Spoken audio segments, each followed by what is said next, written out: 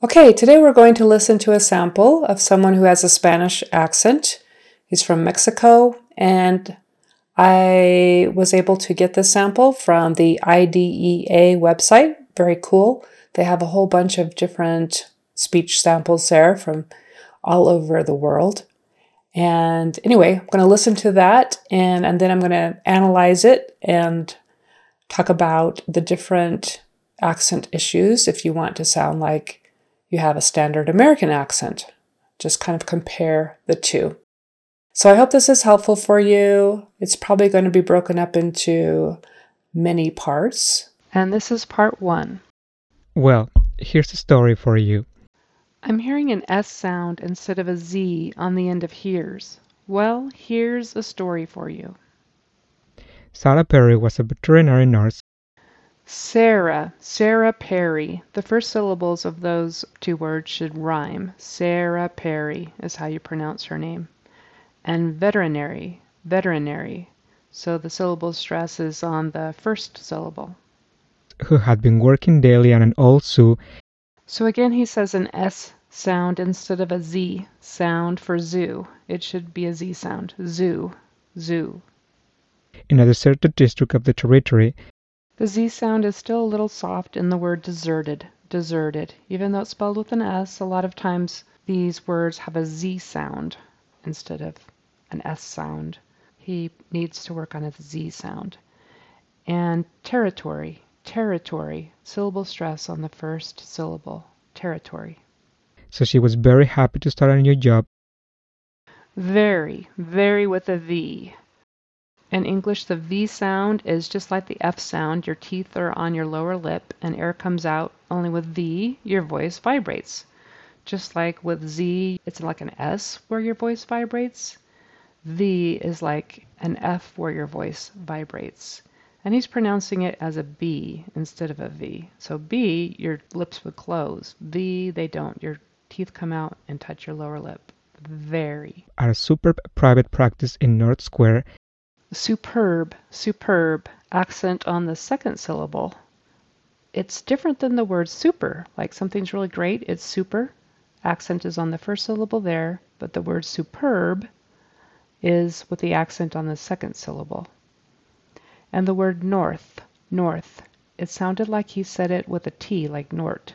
It needs to be a TH. TH is where your tongue comes in between your teeth. North. A soft blowing sound, north. Near the Duke Street Tower. That area was much nearer for her and more to her liking. Even so, on her first morning, she felt stressed. She ate a bowl of porridge, checked herself in the mirror, and washed her face in a hurry. Okay, the words checked and washed, both things that she did. She already did them early in the morning. He left off the final sound on those words. He said check and wash instead of checked and washed. And for a past tense verb, we have to say that final sound. That ed turns into a T for checked.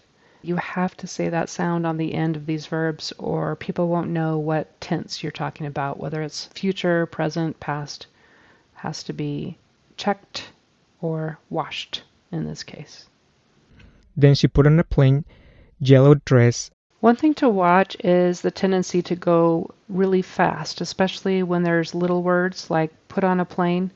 Make sure you are pronouncing the right vowel, especially in little words like on. Because if you go too fast, it might sound like in.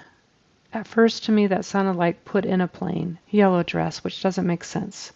So put on a plain yellow dress. On, instead of on a dress. Also, the word yellow, the color yellow, it needs to start with a Y sound, where your tongue goes all the way in the back but doesn't really touch anything. Yellow. And it sounded like you pronounce it with a J, jello. That's something you might eat, a little dessert. Jello. And jello, the J sound, your tongue actually pushes off against the top of your mouth. With Y, it doesn't. It just goes straight back and kind of tightens up. Yellow.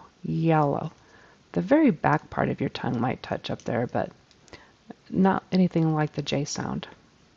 On a fleece jacket. On a fleece jacket. I heard him say on a fleece a jacket or a fleece a jacket. There's a little schwa sound, a little in there, which is tempting to do when a word ends in or begins with an S. Sometimes you might stick that in there. Fleece a jacket, a school instead of school. Just watch for that. Picked up her kid and headed for work. Okay, picked up her kid.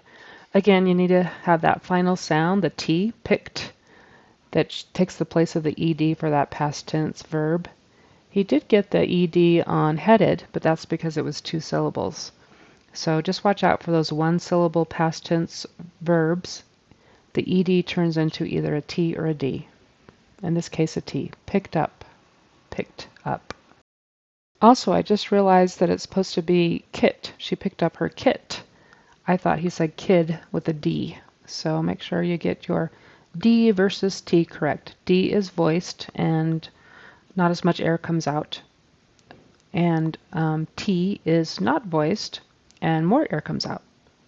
T, d, kit, kid. Okay, that's the end of the first paragraph, and we're already more than 5 minutes in.